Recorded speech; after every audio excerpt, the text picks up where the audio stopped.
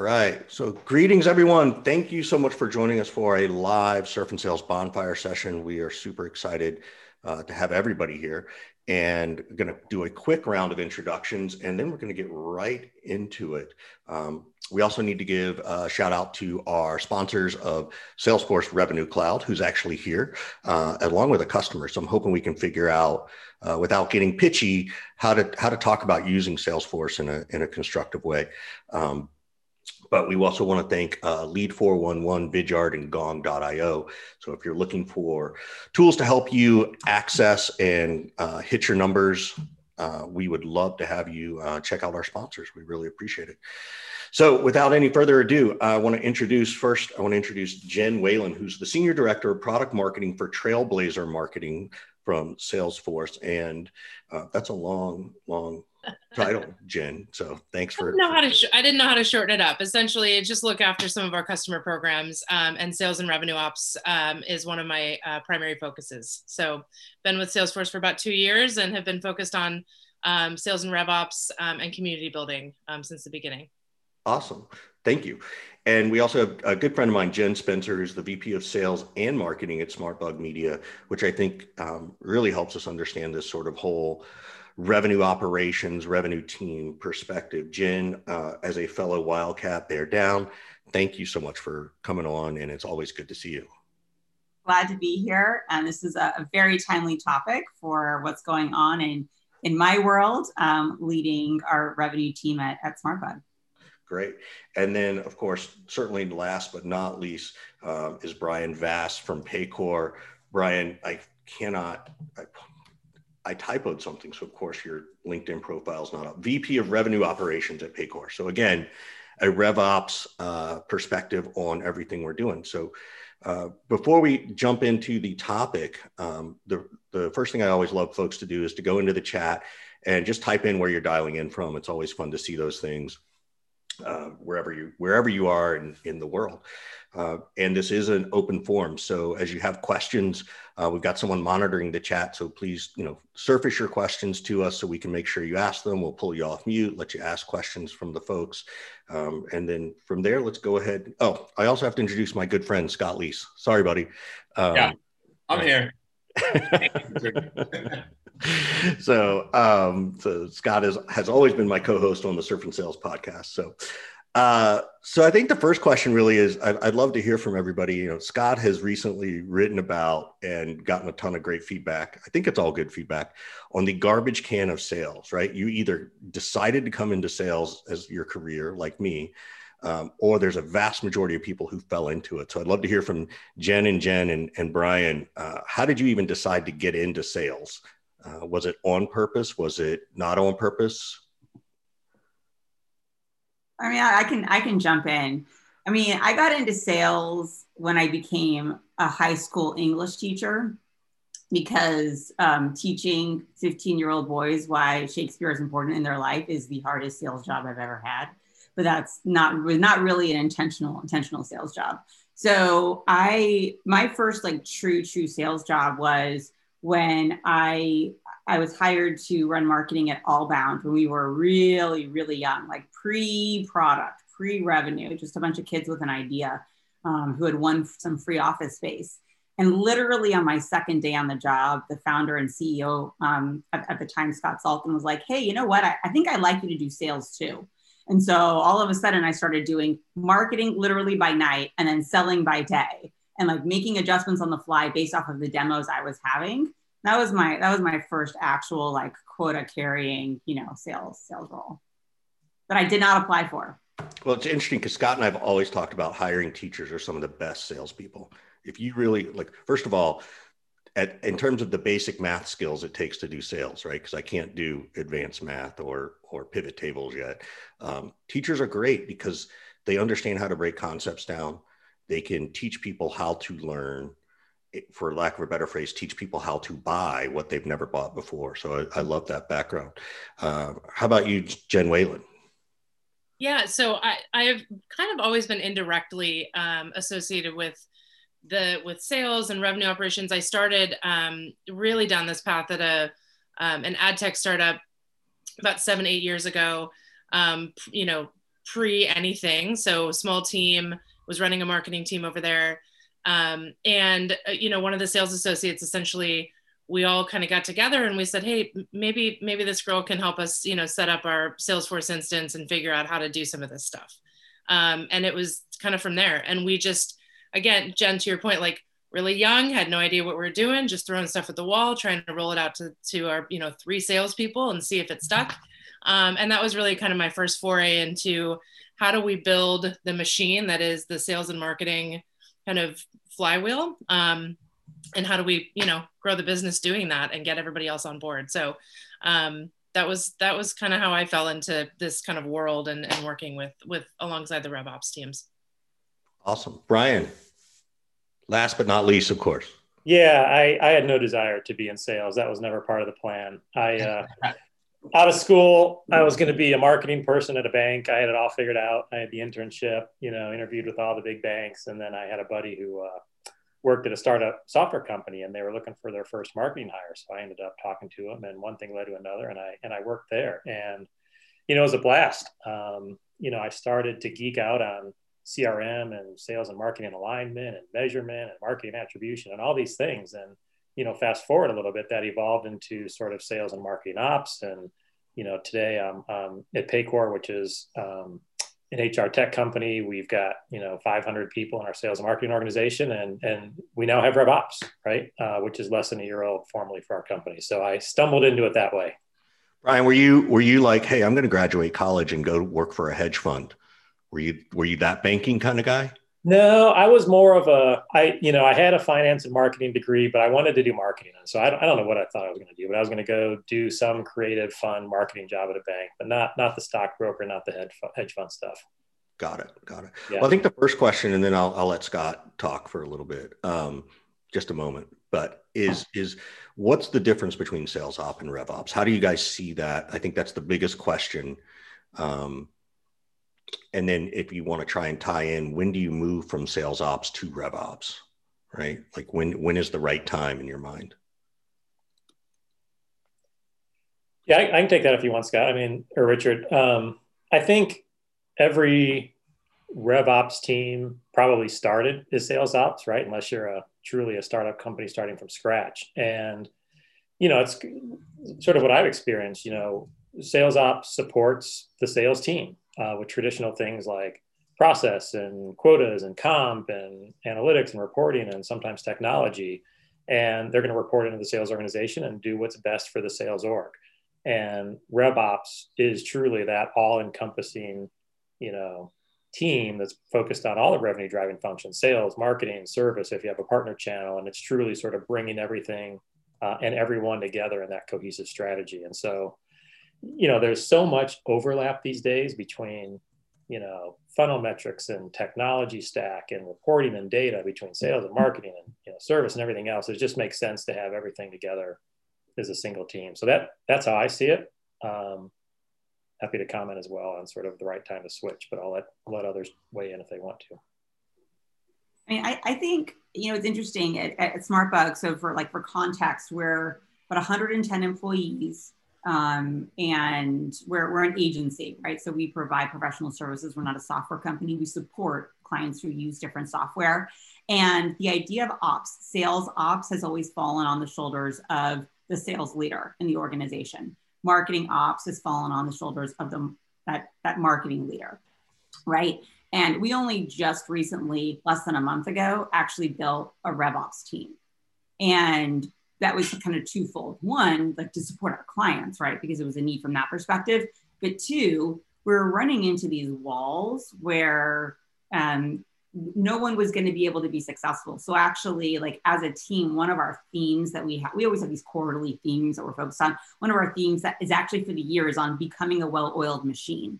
And it's 100% direct, related to revenue operations, because unfortunately, you're going to start to have a problem where marketing sends, you never want marketing, right, to be sending an email that is going out to, that has some kind of promotional element that's going out to an existing customer, right? And even worse than that, you don't want an individual sales rep, let's say, trying to pitch someone who's an active customer or partner of yours. That's even worse, right? But then how do you then take it and elevate things to the next level and find out of even your customer base, who's using what services you provide, who's using what aspects of a product, who is you think about, like, most people are, from a software perspective, only using a fraction of like what that software is actually capable of. And we have all of this really, really powerful tech.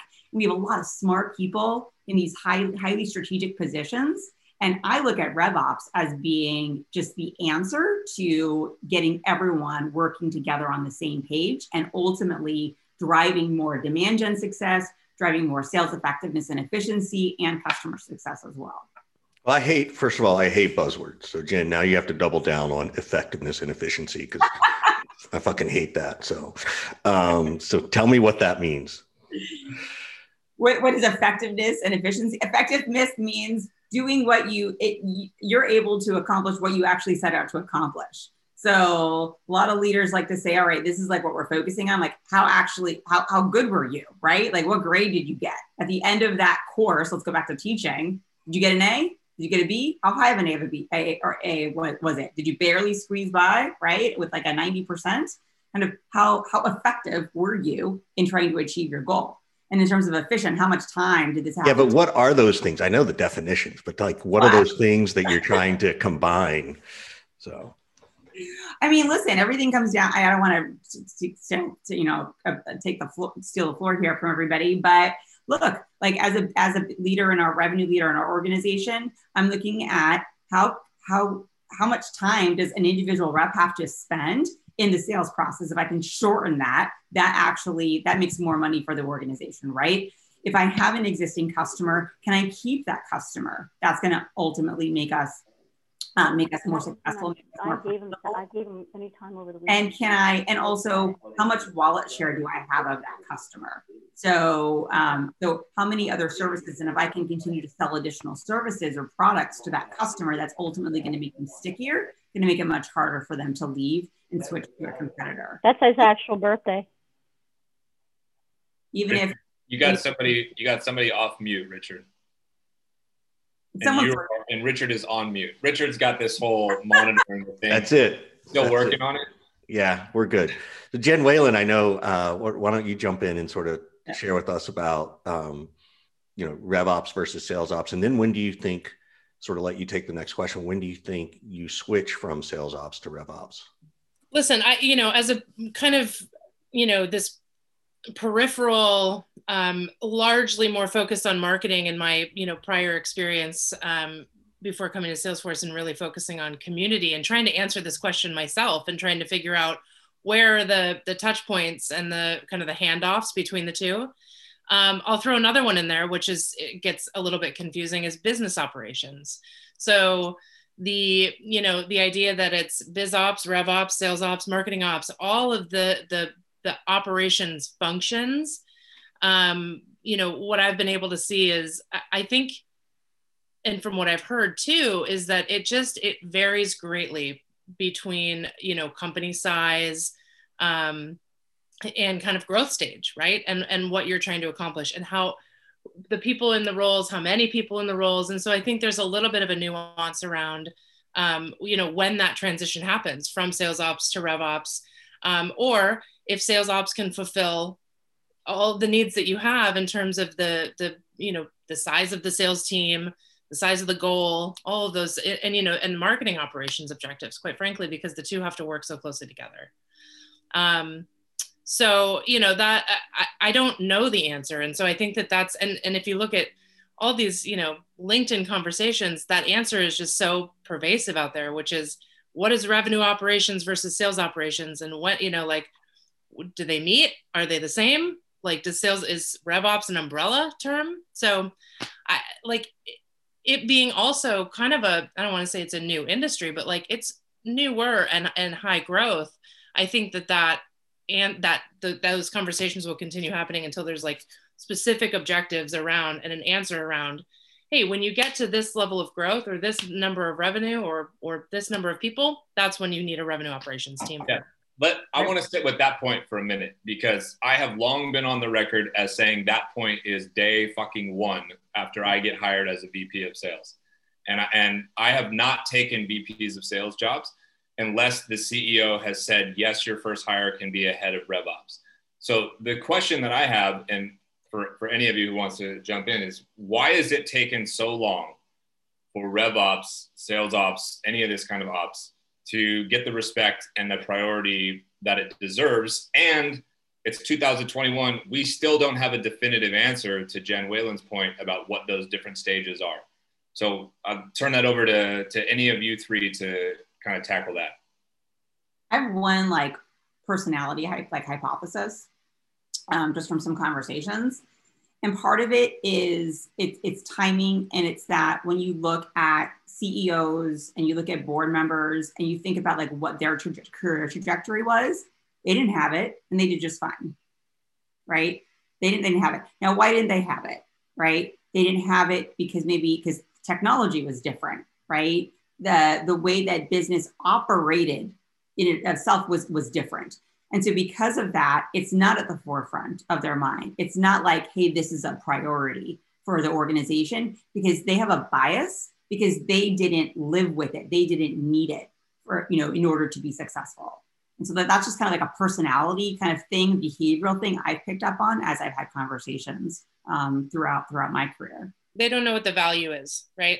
So now, as somebody who works in this particular field, I agree with you, Jen Whalen, that they don't know the value. Brian, who works in this particular discipline, how do you communicate that value? How do you help a VP of sales, for example, communicate that value to the CEO and get, a head count early and build this thing out from the start?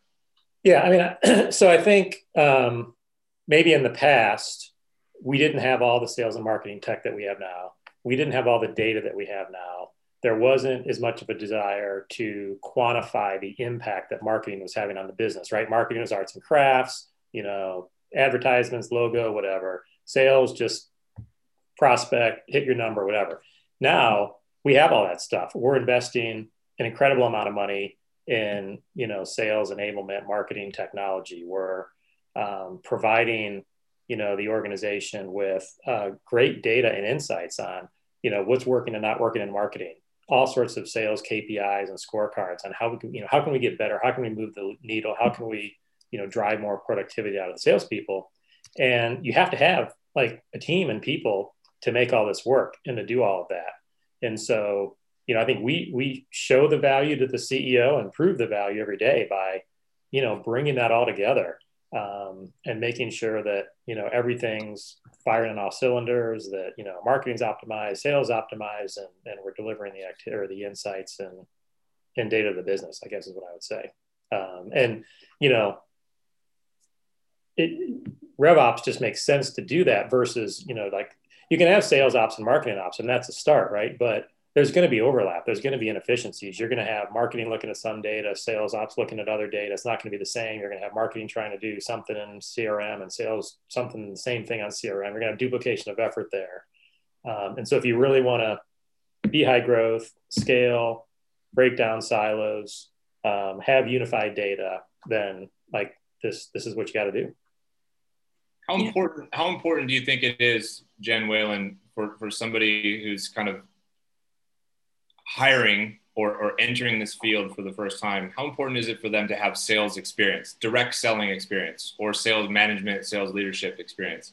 Important, not important? What do you think? I think it's nice to have the perspective for sure. Because it's nice to have the perspective of process. But in my experience, I don't think that it's critical. I think you need to know how to work with salespeople and understand. So if you've never sold, then how would you know how to work with salespeople? If you've never sold, you've never been one, you never worked alongside one. Maybe this is more for like somebody coming into a startup or a mid-level company that's like the first kind of RevOps, sales ops kind of hire. You're saying the question is, for that role, should they have been in sales? Yeah, like does it change? Does your answer change at all based on the stage or size of the company? I don't know. I'm probably the wrong person to ask, because in my opinion, I feel like people can learn you can learn these things. You can learn process. You can learn how to, work with salespeople. You can learn what their goals are. You can, you know what I mean? Like you can do all of that without having that. Yeah, I don't think that you're the wrong person to ask. I think that's an interesting and unique take, one that I would potentially disagree with. So I'm wondering if Jen Spencer or Brian, agrees with you or disagrees a little bit. I'd be interested to see what the success, like if there's more success with people who have been in sales, right, versus who haven't, and now they're in a sales ops or revenue ops role. I mean, I'll share from my experience. I was considered like the marketer who got sales. Like I really got it. And I would like have these great partnerships. When I was at Net Time Solutions, like the director of sales and we were like 100% in sync, everything. The second I had to manage a deal myself, the second I was responsible for entering what I needed to in the CRM, where I had to push all the buttons and do all of it, I went, holy shit, I just learned everything. It completely changed my perspective. And that was coming from someone who like was told by other salespeople, wow, you really get us. So I think I think having that experience is paramount. But if you can't have that experience, which not everyone can, you really have to listen. And you really have to pay attention to the data and understand like what goes into like a salesperson's day to day. And so even like today, like with my marketing leader who maybe sets things up in the system, I'm like, how many steps is this going to take for sales? Because every step that you're adding to their process is a step that they're not doing, that they need to be doing in their deal. And I would have never had that context if I hadn't been in that seat myself. Mm-hmm. Yeah, I think it sort of depends, right, on how big your team is and what the role is. But the majority of people on my team do not have direct sales experience, but they all have an understanding, an appreciation, empathy for the role. Like I even think about like our strongest Salesforce admin, like the guy really like feels strongly that anything we do in Salesforce like has to make the job easier for a salesperson and doesn't want to put any additional burden on them. The one exception, Scott, that I would say is one pillar of RevOps for my company is sales enablement. And everybody on the sales enablement team has been in a direct quota carrying. Now, why is that? Can you elaborate on why that's so important? Yeah, because they are the front line with the field. They're out every day meeting with salespeople, meeting with leaders, rolling out, plays, campaigns, competitive intelligence, working on, whatever the strategy is to help, drive the win rate or drive the average deal size. And the fact that they've been in their shoes before and they know what it takes makes them much more effective in that role. Yeah. I'm delayed coming off mute so Scott doesn't yell at me anymore, because that's what he loves to do. So we have a couple of questions coming in from folks. So I'd love to pause us and ask them. So, first question is coming from James Vega. What's the best process for startup with 6 AEs and 2 SDRs? Startup has no metrics, it has no goals, and expects deals from the air. Right? Like this, we sort of covered it a little bit, but I'm curious, like, where do you start that piece? And does it even start with a conversation with the board and the CEO? Maybe might be James's real question. Is there marketing? I have no idea. Very, very minimal, if any marketing whatsoever. So no marketing. Where do you start? And we just got another AE on board. You just stumped all the revenue ops. Yeah. So are you asking, James, are you asking where you start with ops or just where you start in general? Yeah. Where do we start in order to generate more revenue? Like, for example, our price point monthly is $250. We are not generating revenue to where we have lowered the price to $29, which to me is absolutely absurd. There is no way for the sales team to create a pipeline based on demos done, closed wins, closed lost, that sort of process. So not necessarily sure as to how you would go about, us bringing you onto the team and saying, look, this is how we're going to do it now. Do we, give each rep X amount of contacts? Now you're going to, call them, and then we're going to base it on, impact calls. How would you go about it, essentially?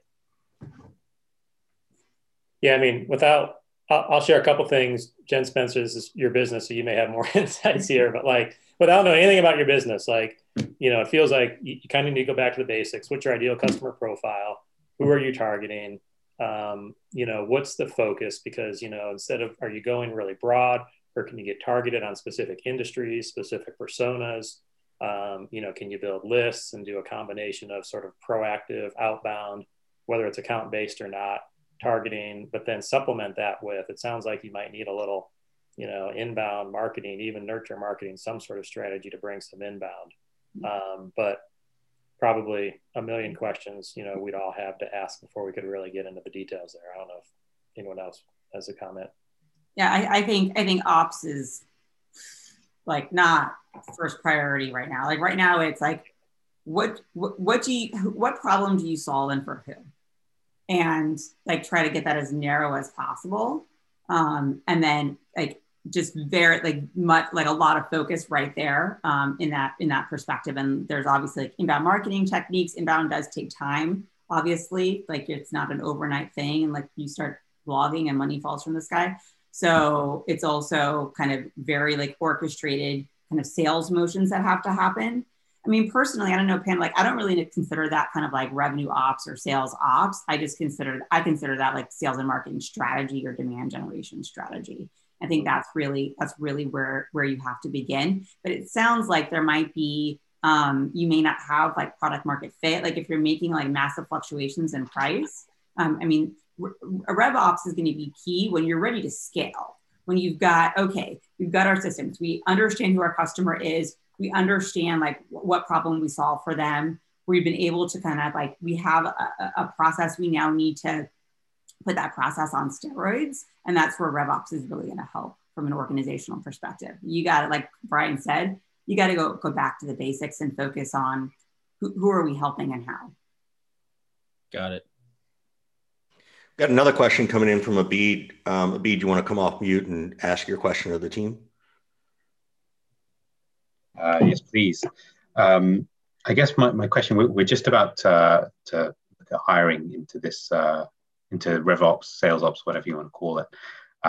We've got a team of about 10, 12 sales, similar number in customer success and so on. And we're going through that decision point of saying, well, what are we hiring for? Is it a RevOps role? Is it a sales ops role? Are we hiring for customer success ops at the same time? And so I'm really interested in that question of when's the right time to choose to transition the organization, or what's the right place to start it with? Should it be sales ops or RevOps?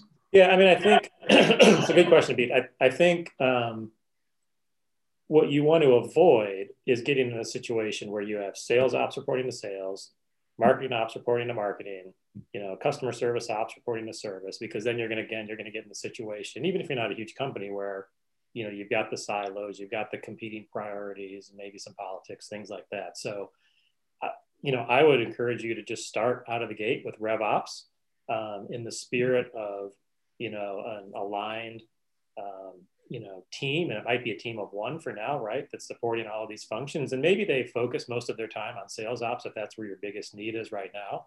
But they still would, have responsibility for making sure that you're leveraging the tools and the technology and the data, and you've got the right process, and everything's sort of working together amongst all those functions. So that would be my suggestion. I agree, Brian. Yeah. I know Scott's passionate about this, so jump in, Scott. Come on. I don't want to dominate the conversation. As you're looking to grow and scale, right? You're all in, Jen Whalen and Brian in particular, in really large organizations. How do you figure out the prioritization of new roles inside your org as you're growing? What bits of work are you sort of siphoning off yourself and offloading to somebody else, or siphoning off, one of your key employees and saying, okay, I need another resource to work on that part I'm real curious about that at the larger kind of scale. Maybe one of you can jump in on that. Brian, you can take that one. It's not as applicable to me. Yeah. Yeah, I mean, it's a good question. You know, I just think about my personal experience at Paycor and how we started, right? We really started early with just core, like somebody to be responsible for CRM, somebody to be responsible for marketing automation. And not too long after that, somebody to be responsible for data, because I feel like strongly that data is critical. And when I say data, I mean like hygiene of your data in the system, as well as the analytics, because without good data, like nothing else matters, right? If your CRM's crap, your marketing automation's crap, like nothing's going to work. So that's where I would start. And then, you know, from there, I think we just evolved into, as we got bigger, that we said, okay, well, you know, now we need somebody to help with sort of go-to-market strategy and leading key initiatives and, you know, and managing policy and things like that. And then we said, you know, eventually we're going to need some sales enablement people. Like that's an area where we sort of evolve into having a sales. But how are you making those decisions, right? I mean, you're going to be at this place where you're like, well, I could use help with this. I could use help with that. How are you deciding which one comes first? Yeah, I mean, for me, it's just where, and this is going to sound like a simple answer, but it's where I feel we have the most need at the business and where we would add the most value, and where personally, like, I feel like I can't do it anymore, right? As the leader, like, yeah. I can't do this anymore on my own. I need somebody to come in, you know, and run it. And that's frankly how we did it. Like with the tech team, it's a little easier to say, okay, like Salesforce roadmap's getting so big, like it's going to take us this long to do all the work. If you give us another person, we can do it faster. But for new roles that we haven't had in the past, it's, you know, we have a need in the business that's not being met. We're got somebody doing it on the side. Like we really need to do this the proper way. And we make a business case to do it. Yeah. Jen Spencer, how are you weaving the teams and the culture together? Like what's the cadence of the RevOps team spending time with people in the SDR team or the AE team? Are they meeting regularly, or are those meetings and conversations only happening at the manager or executive level? How do you get them all to interact and you know, have a really strong, like, cohesive bond? Well, there's something that we'll be announcing soon that I can't talk about yet. Yes, so you can all follow me on LinkedIn or connect with me on LinkedIn in the next couple of days. But honestly, it's a lot of communication. There's a lot of almost like over communication, but there are certain like cadences of meetings that happen, and then also leveraging kind of asynchronous opportunities. So what are those cadences of meetings though? Are they meeting like every single day? Is it once a week? There's a sales team and RevOps meeting. What does that look like really tactically? So really tactically, every other week there's kind of more of like a leadership meeting that's talking about the things that are most critical to our business. But ahead of that, and then on the off week, it's more like top execs. But ahead of that, we use a vision traction organizer. So we have like, this is what we're focused on for the year. Like here's our revenue target. And we, as an executive team, the leadership, we're identifying what are the rocks that stand in our way of us achieving this goal. So if we want to be at 30 million, 50 million, 100 million, whatever that number is, and this is where we are now, what needs to happen? And so from that, we don't just set a goal and say, all right, let's now hire X amount of headcount in sales and just plan on like selling the crap out of it. We don't do that, right? Like there's an operational component because we need to make sure that our delivery team can actually support what it is that we sell. We need to make sure there's actual marketing pipeline that's being generated for those opportunities. So from that, every department in the organization walks away with, in order for us to hit our 1-year goal, and we also are looking at a 3-year goal, these are the things that could stand in our way. And then we break it down into smaller rocks or pebbles that then get distributed to larger portions of the team. And every meeting, we're starting with, how are we doing? How are we comparing against that goal of that VTO? And then we're communicating that kind of company-wide.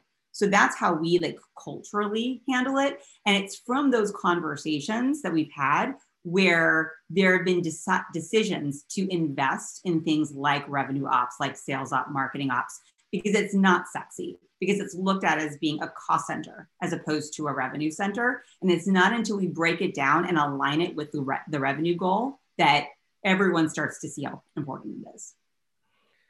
That's great. I've got a question specific to Jen Whalen, because we're talking a lot around the CRM, right? Like leveraging the CRM to do these things.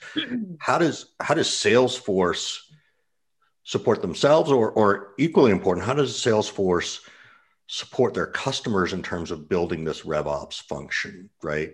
And you can by all means talk about any data or reports or any of those kinds of things, because I think people will understand that we're asking from a CRM perspective, not a pitching Salesforce kind of thing. Yeah, no, for sure. I think for us, it is, obviously all of the intentional processes, and I don't sit in those organizations, but the people that I work with in order to develop whatever it is, content, learnings, dashboards, all of these things that we create as tools and resources for the sales ops and RevOps professionals. What I hear from them is essentially that it's, from a revenue operations role, it's more about the customer success piece of it too, where it's really diving into what part of the customer life cycle, where are those gaps, and where can we help plug the holes, versus the technology, the fields and the objects and all of the kind of the nuts and bolts, if you will. And not even necessarily from an admin perspective, but just from a usage perspective of setting up dashboards and, and reporting. And I think there's a question in here about data alignment to data analytics and data science. I think that those two things have started to merge a lot more for us too, to say, hey, these are kind of, again, the nuts and bolts of the CRM and the technology that we're using, but the real insight and the real way that we are going to, create strategy on the revenue from the revenue operations team, and enablement's a huge piece of this too, as Brian was talking about, is really understanding the data and building out those dashboards and creating more data literacy around the metrics. And even for us, it's very, when I started down this journey, it was a little bit like I went through our org chart and I was like, who do I even talk to? It's so bloated to a point where it was like, who are the right people to talk to who actually have their hands on the technology versus all of the other people who are just running strategy. And then when and those people who are running strategy, what do they do? And what I found was that a lot of it was focused on the customer success and the customer lifecycle journey of getting people through the proverbial funnel, if you will. But even for us, it's not cut and dry by any means. It is hard to navigate at this kind of enterprise level. I still know I'm missing a bunch of people that I should be talking to. I just don't know who they are. I don't know who they are and what they do. It's like this weird, it's this weird thing, because I think also everybody's trying to figure it out, right? Everybody's trying to figure out the handoff and like break down more silos, and it's not, we haven't cracked the nut on it. I'll just put that out there. That's awesome. Thank you for sharing it. And it's nice to hear that big companies don't always, they're trying to figure it out, right? Like it's important because in some ways the smaller company can figure it out, right? Because there's fewer people to go through. Exactly. Whatever we're doing right now is working. It's continually improved, right? By figuring out those kind of swim lanes, and then also the collaboration points. Cool. All right, I got another question from Giovanni, but for whatever reason he can't come off mute, even though I've asked him, Scott. So don't blame me, Scott. But it's a really awesome question, which is, how do you design the limit between RevOps and data analytics and data science? Right. At some point, you got a lot of data, and there's a difference between those things. And I'm curious to Brian and Jen Spencer and Jen Whalen, what y'all think of that. And do you consider data science? Not is data science, but when do you consider it? Yeah, I would say we haven't cracked that code yet. you know, we have an incredible amount of data, as probably a lot of you do as well. We have a lot of metrics. We put out a lot of scorecards. We're trying to do more and more every day to glean insights from that data and proactively share it out with sales leaders so they can use it to make better business decisions. But I wouldn't say like we're really good at data science or any artificial intelligence, machine learning. We're just not doing that stuff yet. I want to get there. I'm eager to get there, but yeah, it's a good question. I don't know, Jen, any thoughts? Yeah, I mean, I see. We're not quite there either. Much, you know, smaller organization than Jen Whalen, of course, or you, Brian. But I see revenue operations as a precursor to really being able to like dive into data science. Not that we're not analyzing data regularly, right? Like we are, like in each department, it fuels everything that we do. But when you're wanting to look at like it all holistically and be predictive about the entire business organization, I see it as kind of a next step or an output that's gonna come out of having aligned revenue operations, and then bringing in those people who are those data scientists to analyze the data. Because, you know, frankly, like there's times where I'm looking at reports that we've been able to construct and it's telling me something, but I'm not quite so sure what is it telling me and what do I do with this now, right? And like, isn't that what a really good RevOps partner will do for you though? It will surface the insights. Like I don't have time as a sales leader to read all these reports. I want somebody to come to me and be like, here's all the data. This is what I learned. Yeah. Now you can go make a decision of what to do with it, right? Right. No, absolutely. But don't you feel like it feels like, maybe I'm wrong, it feels like a lot of CEOs and boards just expect you as the VP of sales or expect you as the VP of marketing to have all those answers, right? And then if you're one of those individual department leaders, it's like, well, shit, am I supposed to know this? Right. And so I know I've been in that situation before. I think that's an area too, like Scott, to your point, that's something we didn't do very well at in the past that we're getting better at today. Like in the past, we would say, hey, we've got all these great self-service tools for you to come look at data, come look at all these reports, dashboards, BI system, you know, anytime you want it, it's there, really great data. But like the reality is sales leaders like aren't going to do it on a consistent basis. They may not understand what it means. And so what we've evolved to is being more prescriptive and packaging up the data in scorecards and showing, you know, what this means and how you should interpret it and talking about it on a regular basis and proactively sending it out, you know, every week or month, whatever the time frame is. And like we're getting so much more impact and benefit out of data when we've adopted that approach. And I think that also provides a lot more value as a RevOps team to the field, right, when we're doing those things. And if that's called data science, then maybe we're doing it. But I feel, you know, maybe I don't have a good understanding of the data scientist role. You think that we're going to reach a place soon where RevOps is going to have a quota? Yeah. Brian doesn't want to. Brian's like, look at Brian's smile. He's like, holy shit, no. Kind of like asking marketing to have a quota. I mean, here's our, you know, will we have a quota? I don't know. I mean, marketing pretty much has a quota for us. I think what we have today and what I think will be firmer in the future is holding us accountable for certain metrics, right? You know, one. Is that not the case now, Brian? Are you held not accountable to any metrics? I want your job. No metrics whatsoever. Yeah, no, I mean, we have a lot of metrics that we hold ourselves accountable to, but really linking comp, right? Things like that to some of those things, I think is where we may evolve in the future. So, you know, I think about like one of the big ones for us is average sales productivity. How much revenue do we get out of a salesperson a year? That's something that, you know, we're really trying to grow over time, right? Because we want to get more out of the people we have.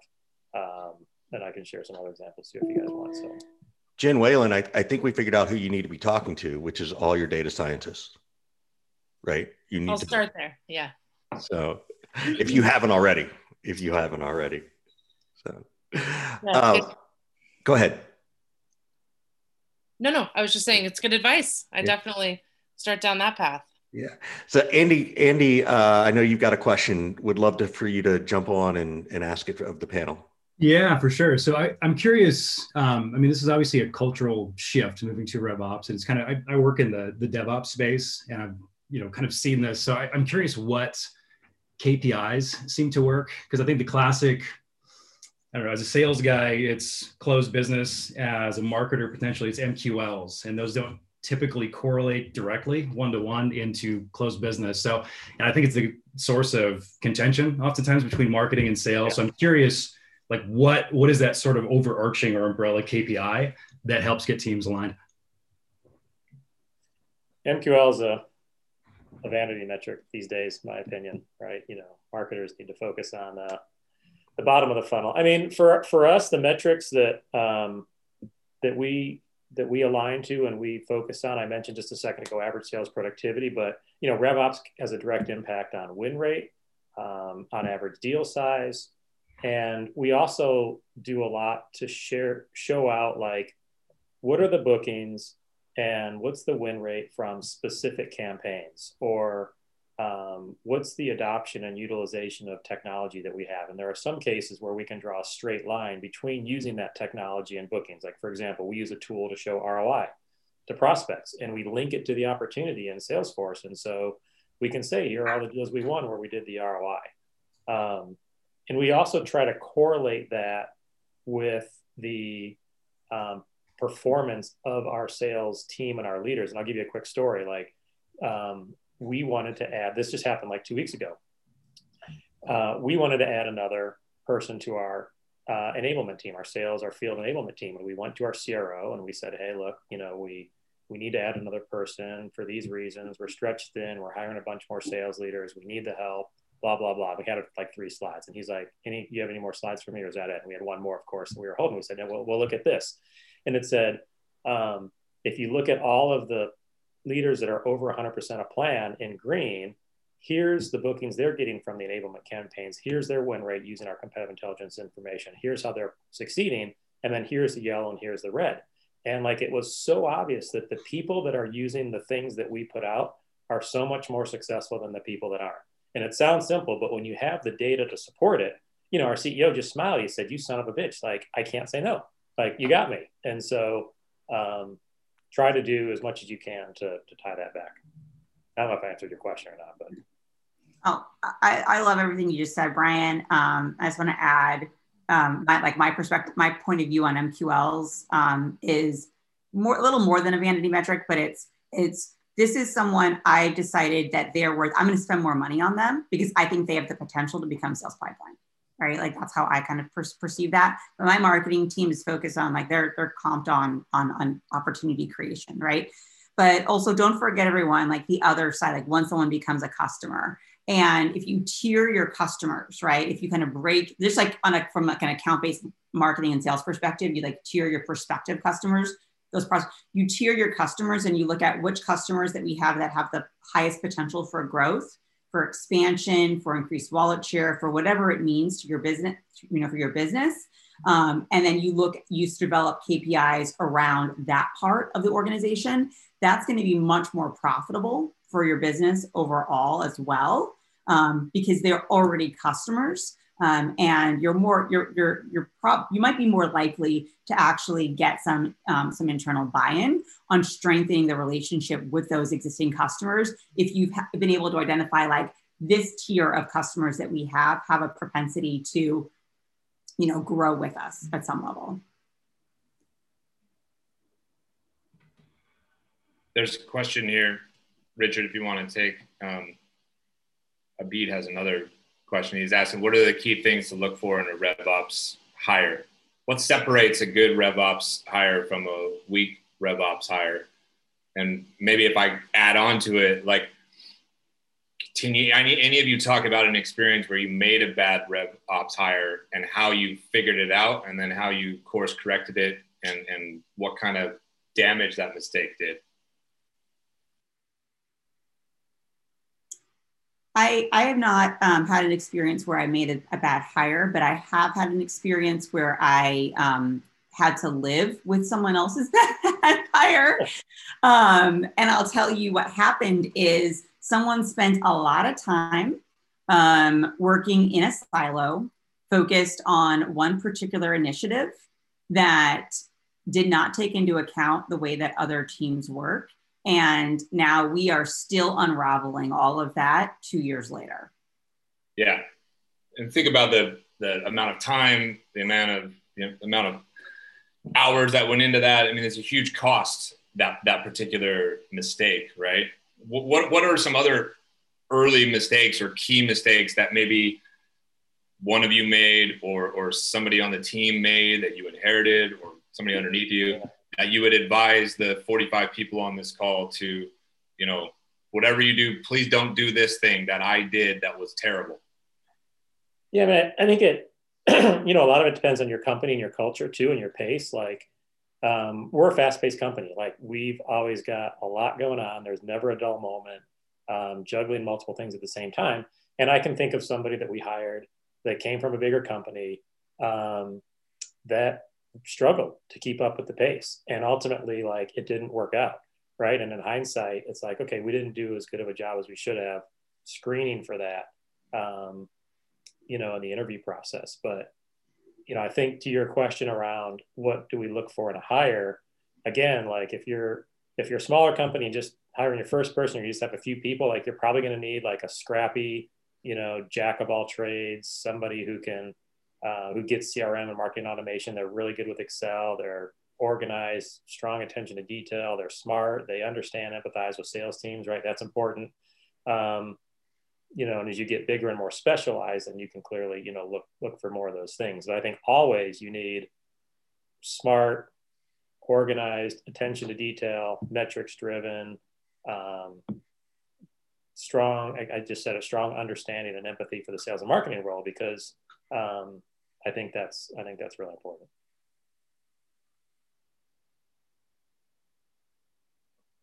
Very good. Guess what, Richard? I know, Scott, you're supposed to buy me a shirt. It says, Richard, you're on mute. We got a good question coming from Richard Bristol. So Richard, you want to come off mute and ask it for the crowd?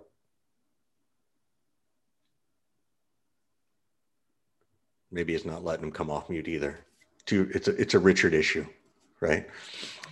So 2 dicks on a bonfire session. What could possibly go wrong? So Richard's question is, does anyone have customer success as part of RevOps responsibility? How do you incorporate that piece? Because I think that's super critical if you think about it, and we haven't even touched on it. Yeah, I just don't see how you have revenue operations without involving customer success. So otherwise we're just talking about like fancy sales and marketing alignment. So how are they involved? What's the best way to get them involved? What are a couple of things you could do specifically to make sure that's happening? It's making sure that they have shared goals, right? And one of the things, one of like the pains that we experienced a few years back was actually looking at our goals and realizing that the CS team leader and the sales team leader had conflicting goals. And at first, like when you looked at them on their own, it didn't seem like they were in conflict. But when you actually broke them out and you looked at the mechanisms of what would need to happen in order for sales to hit their numbers, and what would need to happen for CS to hit their goals, they were in direct conflict with one another. So do both those teams have to roll up to the same individual in order to make sure you don't have this problem? Ideally, yes. Required, not necessarily, as long as at a higher level at some point, we're looking at whoever's creating these goals, making sure that they're not in conflict with one another.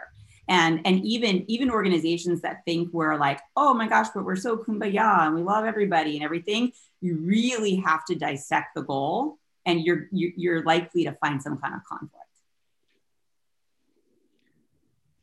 That's really good. I'm glad to hear that. We have to sort of move to wrapping, and we've got one last question for the panelists while you think about it, which is, if you could ask this group of people here for a piece of advice on RevOps, or just want some advice in general, or if you've got a special cause you want to mention that's not necessarily related to RevOps, ask that question. But first, quick shout out to all of our sponsors of Salesforce, Revenue Cloud, of course, Lead 411, Gong.io, and Vidyard. So please check out our sponsors. We appreciate all their support.